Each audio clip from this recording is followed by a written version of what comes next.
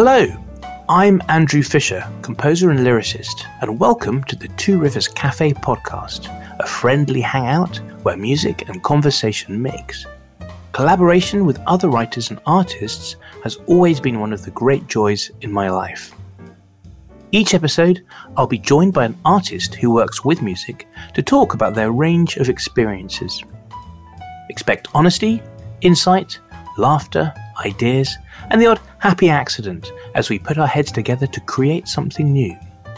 Will it work? Let's find out.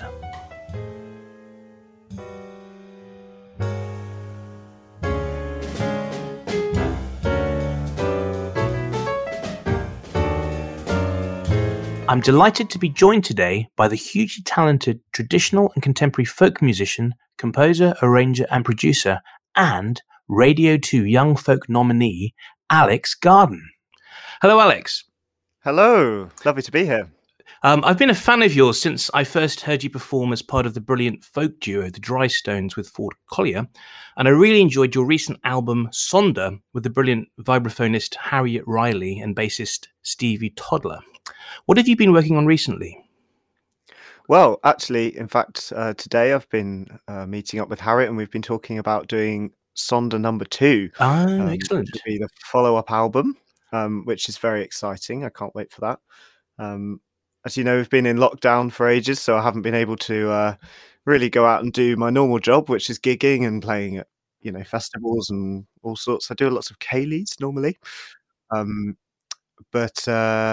Yeah, I've started a new band, which Great. is very exciting. Tell us about that. What's in that? It's going to be a quite traditional, down-the-line English folk trio, inspired by the likes of the English Acoustic Collective and Leveret and a bit of Spyro. There's some of our main influences. And that's going to be myself and my two good friends, Danny Pedler and Sid Goldsmith. I've worked with Danny before. He's a brilliant guy. I think I'm a big fan of his. Can't wait to hear it. Let me know, and I'll be sure to buy an album or see a performance.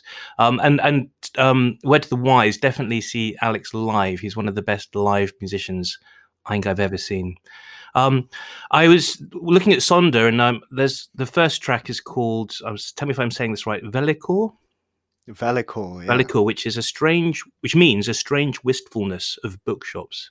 And I really loved that expression just because I really resonated with it straight away. I get a strange wistfulness around bookshops. How did you find that word? I can't remember, actually. I think I remember it resonating with me when I found it. And I think it might have just been through trawling through lots of books of kind of archaic words that we don't use anymore. And I just found it probably in a book in an old bookshop. And it just really resonated with me. I remember it always calls back to my memory this one particular bookstore on Ecclesall Road in Sheffield that's just got this really kind of musty vibe. And there's kind of a smell as you go into the shop of like old paper. Yeah, and all the best really bookshops have that smell. I know what you mean. Yes. Yeah, it really brings that into my mind, and it created a very vivid image, which was a nice springboard to work with musically.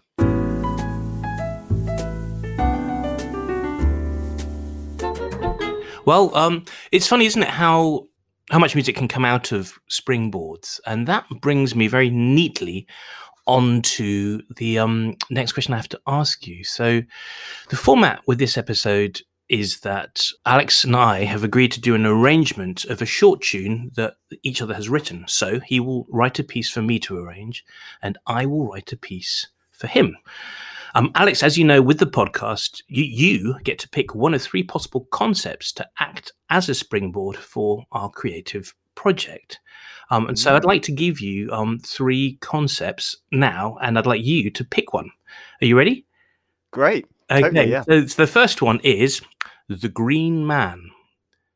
The second, Wild Meadow. And the third, The May Queen. I'm going to go for the Wild Meadow. Wild Meadow, wonderful. And what appeals to you about this idea? Well, again, I think as I was saying earlier with Velikor, a lot of these concepts and words have become quite important for my music making and my process. And it always means a lot to me. Maybe this is something to do with having a background in folk music, but it always means a lot to me where I can picture a place or a memory, but specifically like a location. And when you said Wild Meadow just then, it made me really, really think of this one place that I used to love going to up in the Quantock Hills in Somerset, which is not far from where I grew up. And yeah, I just got this very strong image in my mind of where that music's gonna come from. It's so interesting for me how different things can stimulate creative ideas. Do you have a particular process there? What is your process? Tell us more about it. I suppose my process is very material derived. I'd say that I'm an abstract sort of artist, as it were, in terms of writing, because everything is kind of derived from the material. I just love exploring melodic material and rhythmic material particularly. And that's sort of, the two main pillars of my work. And then I tend to work with other people in terms of harmonizing or making a sort of polyphony or wherever it's going to go. Um, but just back to the Wild Meadow thing as well, I think there's an element of exploring movement through melody and rhythm, and that kind of really evokes a strong image in my mind of, like, the wind. It's Yes, quite a windy day here, actually. yes, yes. No, here too. And I'm imagining this sort of oscillation of the grass in the meadow, sort of, being powered by the wind. So it's a very sort of physical and pictorial thing there that's going on. It's so Yeah. interesting. Because another thing that I perhaps wrongly, but I associate very strongly with folk music generally is the nuance of the place, the difference between a county and one county and another is so important, and it can be crudely stereotyped into, oh, here's a Mixolydian tune, and I'm like, no, never tell that to a folk musician, because it really matters that this song comes from Gloucestershire, not somewhere else, for example. And I mean, do you feel that very strongly, that there has to be a Somerset quality to this thing you've got in your mind? Not necessarily. It depends on what material you're treating. I think sometimes, definitely, if it's a song about a place or a song about a time and a place, I think it's really important to be sensitive to where this has come from, and kind of out of respect of the fact that this material is a lot older than I am and has Absolutely. been passed down for a lot longer than my creative process has been a Yeah, thing. and also there's Um, lots of people involved. There's communities. There's lives one wishes to honour with that as well. Totally, yeah. All of the different mouths and ears that song has been passed down through, all of those fiddlers' fingers that have played it hundreds of years before mine. But, like, in terms of writing new material, I feel like having a personal connection to that, be it a time or a place that you're trying to capture or just something completely abstract, is kind of more important than going down the analytical, kind of more classical composition route of, trying to explore form or trying to best exploit a mode like the mixed Lydian mode. It's more about trying to sort of develop a connection. I think that's where folk music's led me personally.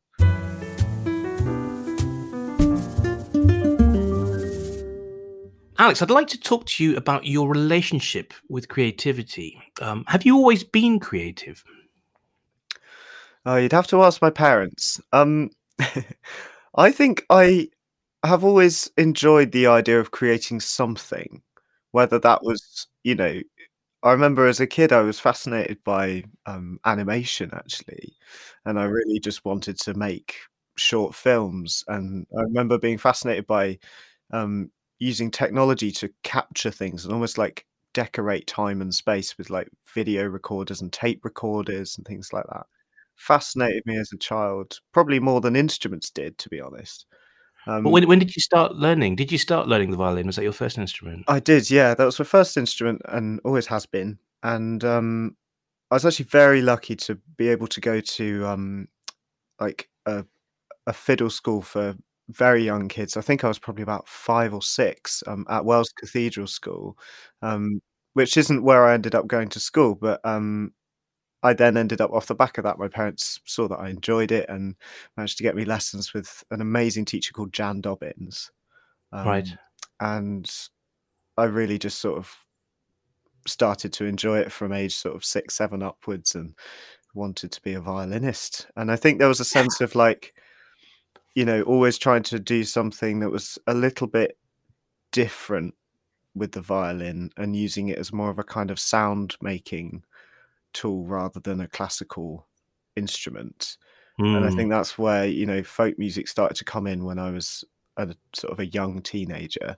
I got really, really keen on the idea of playing by ear, playing tunes in a mm, non-formal way, trying to sort of explore music in a new way for me, or in a mm. in a kind of way that didn't involve following rules. Maybe, I guess so. Right. Um, So I suppose that's a creative habit in a way. Does that still apply now that when you come to do a creative act, whether you're performing someone else's tune or you're performing in a band, is that kind of um, a reality in your mind as you play, or is it now sort of unconscious, like driving a car that you just drive without really thinking about it? Or I think there are certain habits. I don't know how detailed to go with this really, but if I'm playing a new tune, say it's a tune that a friend has written and I'm learning it, there's no way I'll end up playing it the same way that they play it. And quite a good example of that would be, where do you put your ornamentation, which is a big thing in folk music. All the little twiddles and little cuts and rolls and stuff you can do with your bow. It's all very personal, and I almost liken it to an accent, almost like a regional accent. In fact, in particularly in Ireland and Scotland, you can actually map out the regional dialects of fiddle playing, which is quite cool. But everyone develops their own kind of voice in that sense, and I try and make sure that whatever I do, it's kind of mine, and it sounds like me rather than imitating someone else. I think that's an interesting thing about voice as well, because no matter how we would try, we all have a voice which becomes detectable just even as we talk, and you get used to the sound of your own spoken or singing voice. But when you hear any three different violins being played by three different people, you start to go, "Oh my goodness, they are so different in tones and tone and touch and sensibility." And so I love that idea that your voice is already yours; it's already there. It's just kind of accessing that. Yeah, totally. Yeah, yeah, it's already there, and you've spent a long time developing it. Um, Tone, I think actually it's interesting to mention the voice because as a violinist, primarily, a lot of people do say that the violin was originally designed to emulate the sound of a human voice.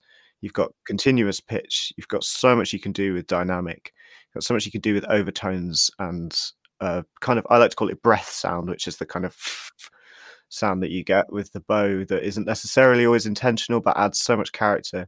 No two violins sound the same and no two violinists sound the same. So you're always going to get something unique.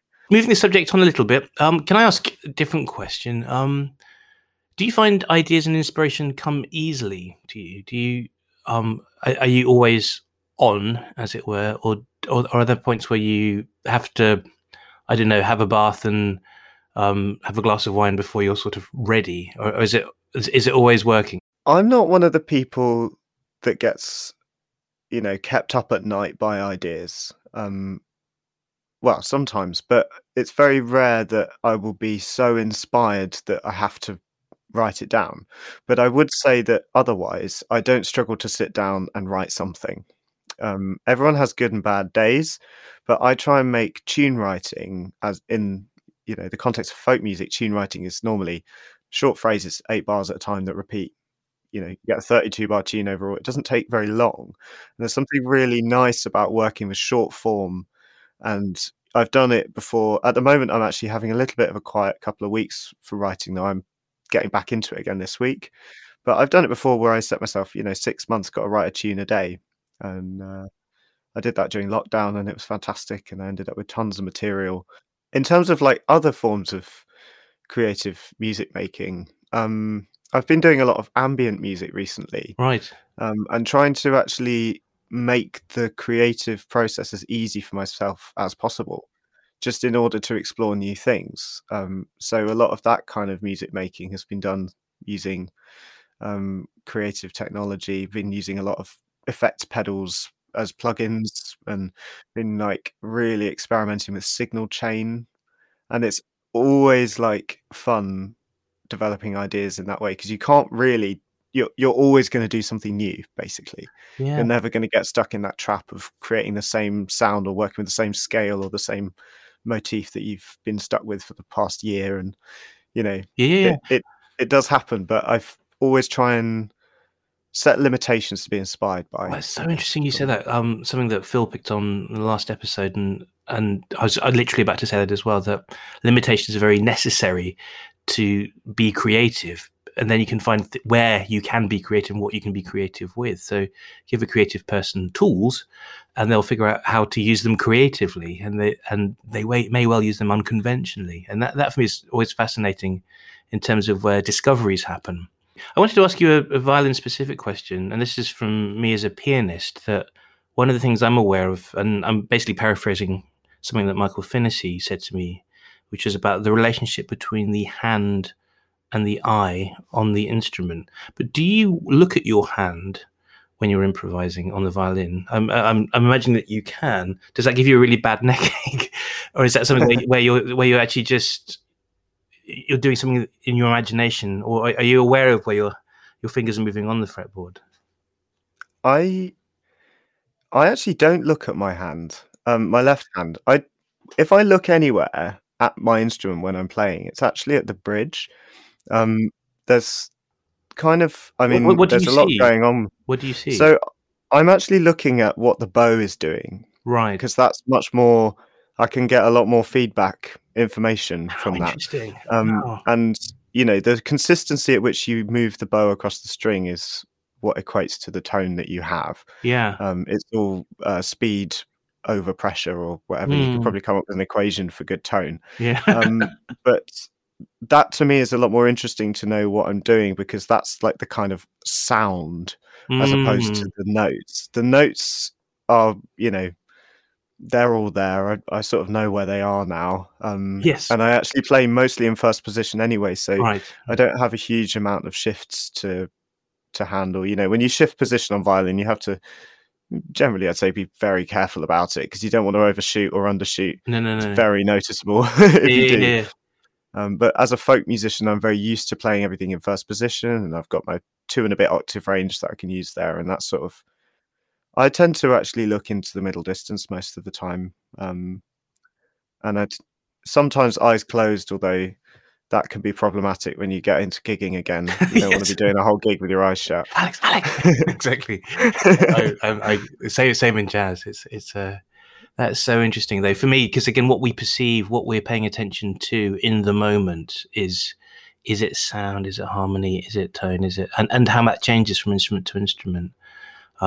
Listening to what other musicians are doing is as important as what you're doing. Where do I fit in? What's happening here? And I think the great ensemble players are those who listen really, really sympathetically and intelligently and so unselfishly as well. I think that's the thing that there's something about ensemble playing that's a rare art. I think it was Andre Previn who said it's very hard to make music with people you don't like. I think That's definitely true. that's definitely true. Very good. So Alex and I are now going to go away and both write a tune based on the idea of Wild Meadow. And we will then give each other our idea and then arrange each other's idea in our own way. Back soon.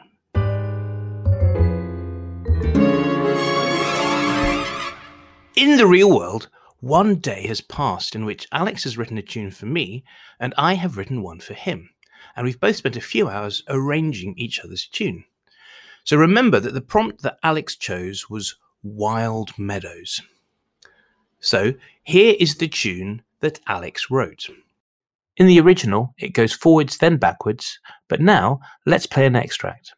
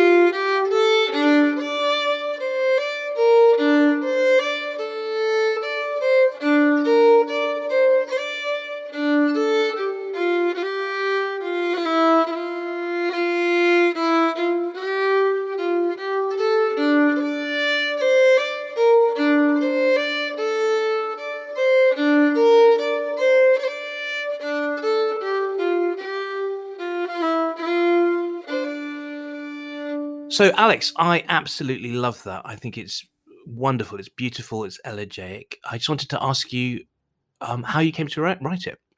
So I thought it was a really interesting prompt word because it brought to mind this kind of very vivid piece of imagery of an actual meadow that I'd kind of pictured in my mind as a memory from childhood. And I remember this kind of one of the most interesting things about it for me visually and kind of aesthetically was that the wind would make all the grass kind of oscillate in this pattern, almost like a wave kind of pattern. Um, and I've always been fascinated by oscillations because that's how we hear music and how we interpret sound. And I wanted to kind of use a device, a compositional device that I've been exploring a lot recently, which is palindromic tunes. So, by palindrome, you mean like a mirror. There's a midway point where the tune is the same going backwards as it is going forwards. Exactly, yeah. So, like the word kayak, or I came up with a phrase, was it a cat I saw? Um, which is spelt exactly the same backwards as it is forwards. Um, but yeah, I've been writing a lot of these kind of tunes at the moment, and as we talked a bit about yesterday, it's being sort of inspired by the limitations of form in the context of folk music, which is often very repetitive anyway. So it lends itself to these back to front kind of things, and I think there's a sense that that movement from the wild, windy meadow is kind of being explored as an oscillation in this tune, both ways around, backwards and forwards, but also in kind of micro macro form. Mm. It's so interesting because there's a lot of overlap with what I did as well. That I was also really struck by that image of a lone figure against a sort of vast nature. That was a very kind of stirring and primal image that I had in my head. And also, I was thinking about wind when I saw that you'd added the word wind to it. I was struck by that, and so my response was thinking about meter and changing meter and how wind constantly moves irregularly. So I was trying to think about rhythmic irregularities, and so in my tune I had a sort of wider scheme of irrational numbers like 13 and 11 and 7 sort of subdivided into these threes and twos. So here's, if I just can play the tune that I wrote.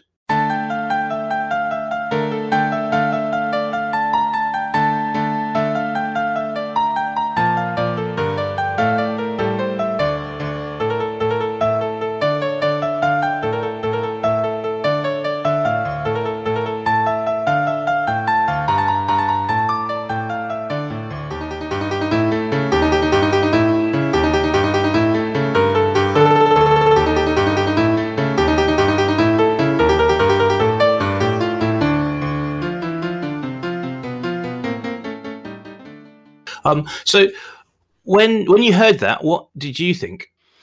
I really liked it. I kind of immediately heard it as a sort of Englishy Purcell-esque kind of slip jig. The 9/8 struck me right at the beginning, and as I played that through, I started changing around, like obviously massively changed a lot of the rhythms in there to make it a lot more kind of yakati dakati dakati yakati dakati da, which would be your kind of slip jig rhythm.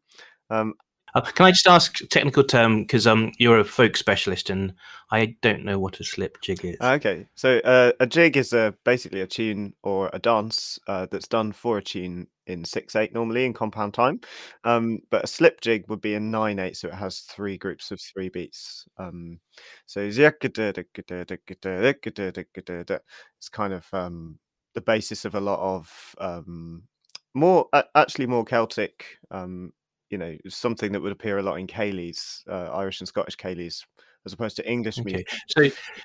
So can I ask a question of sort of reverence here? I was very naughty and I then stuck in a 2/4 bar, so it's going da da da da da da da da da da da da da da. Were you like, don't mess with it, Fisher? You're crossing a line here. Am I allowed to do that? Do you think? Well, if you were dancing a slip jig, that would very much throw you off. But we're not dancing a slip jig, so it's fine. What I ended up doing actually was kind of looking at that, and I love asymmetrical rhythms. I love kind of lots of sudden changes. And I was playing it around as written, and then I was hearing those as dotted groups of three. So I ended up where you were going tikka tikka tikka tikka tikka da.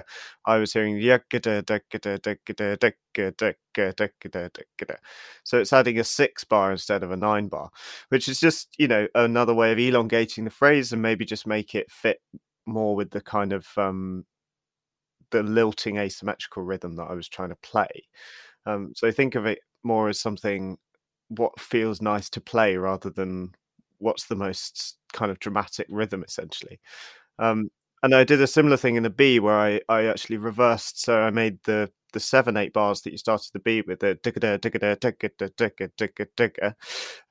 That's 7/8 followed by a 3/4 bar. I actually kind of reversed that. So I made the compound time bit the first bit, and then the second bit felt like a 7 bar.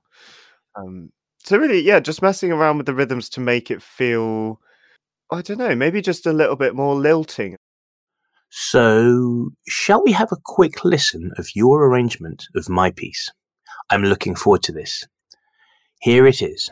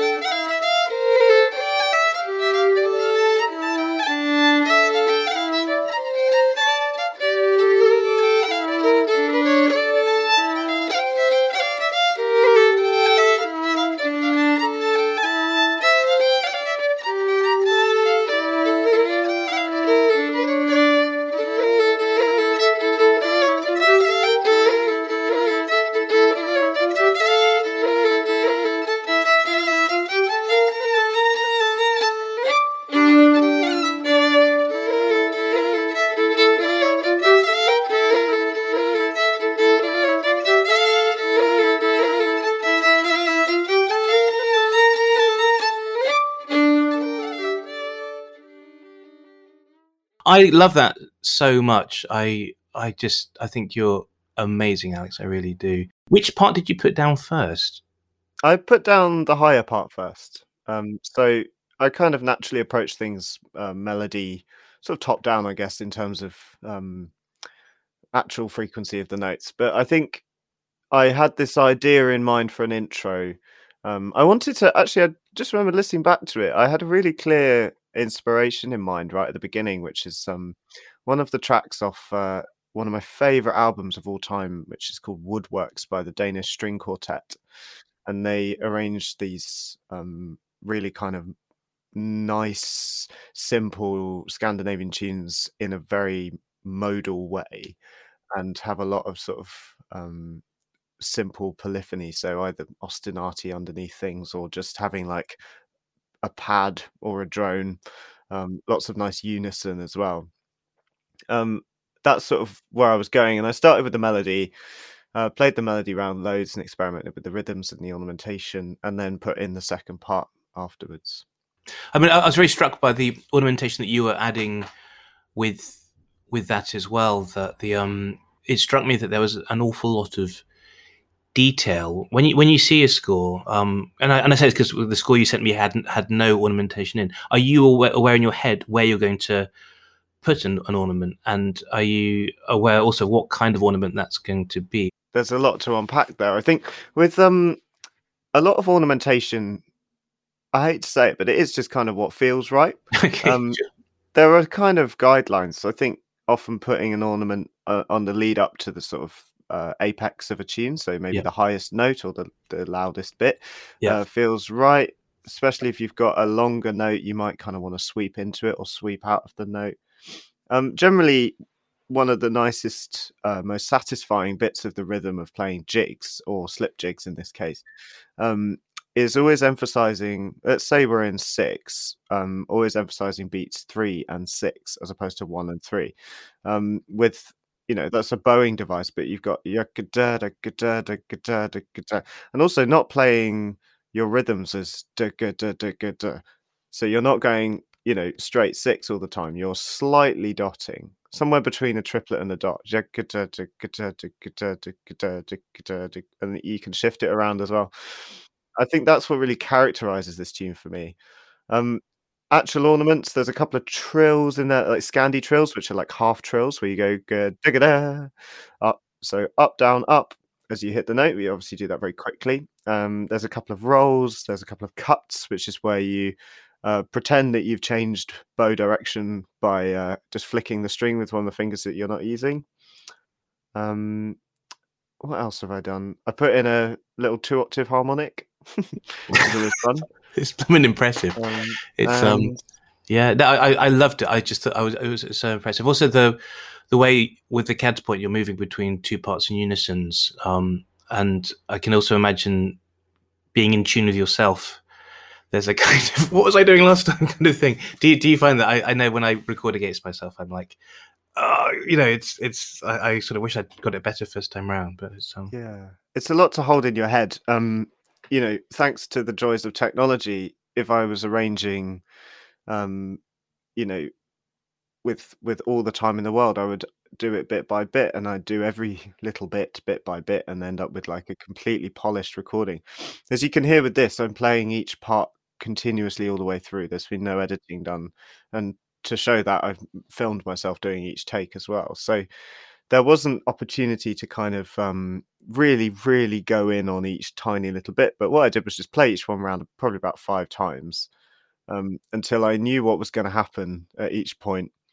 I didn't actually write out an arrangement at all. You didn't rescore it. Wow, that's No. very impressive. I was just reading it off the chart, but just reading it wrong.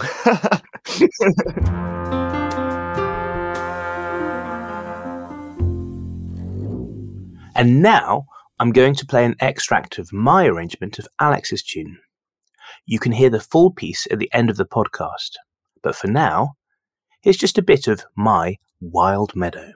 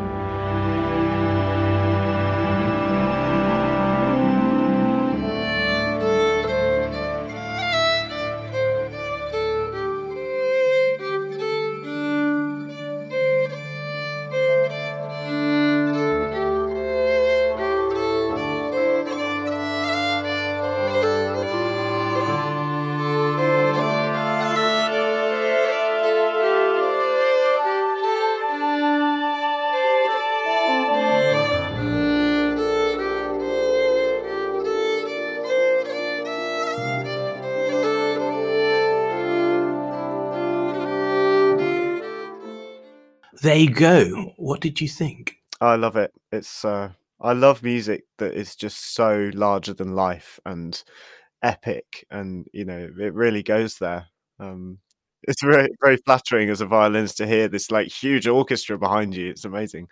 That's very kind of you. Thank you. I was sort of struck how pictorial everything became, and it's funny because I was beginning to think a bit film composery, and there are various sort of things, especially with some of the timbres as well. You're like, oh, is that a bit too ... But it was a joy to work on because of the way that you were playing it. Actually, there were some technical challenges with managing the tempo, and so what I started to do, so I did a tempo map of the first half, following every single beat you were doing, and it was a real headache. And then after about halfway through, I stopped and I just ignored what you were doing, and I just kept the tempo consistent. And what was really interesting was I didn't even notice that they became to become two separate things. That the second half of the tune becomes a tiny bit out, and I rather liked that kind of idea behind it. That there's again this, and perhaps it links to the figure walking in the field by themselves, but it's there's a looseness to it that I really enjoy, and I love stuff like that. I think when done deliberately, having a looseness to timing, not just of rubato, but in a polyphonic sense, having like people not necessarily playing together, but just kind of reacting. That's how it felt to me. It's really, really beautiful. It's lovely.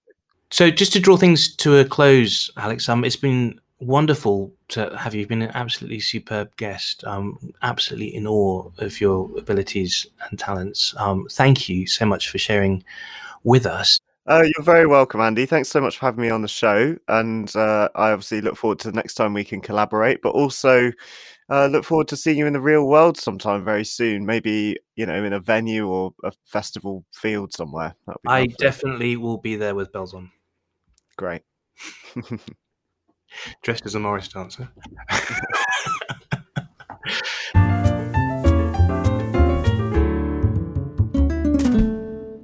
Okay, now we've reached the end. I'd like to hear both arrangements in full.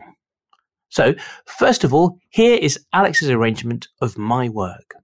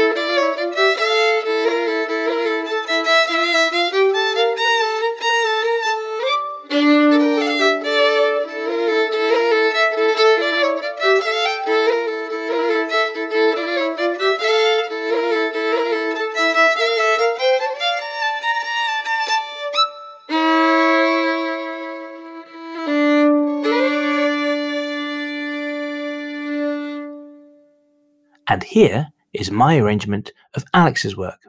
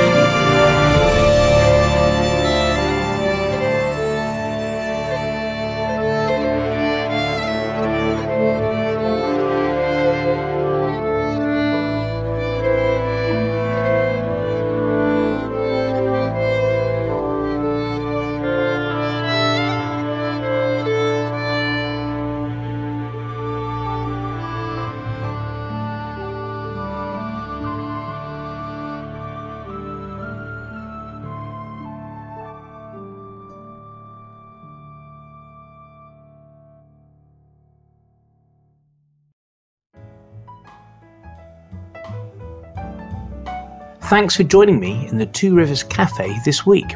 It's been a lot of fun. I'd like to thank the hugely talented Alex Garden for his time, talent, insight, and genial company. If you want to see a video of Alex playing his piece, please follow the link in the episode description, and this is also the place to find out more about my life as a composer. My name is Andrew Fisher, and this episode of the Two Rivers Cafe podcast was produced, as always, by Jim and Rupert of Driver 8. Look out for the next episode when it appears, but in the meantime, I encourage you all to get creative and find someone to collaborate with. Goodbye.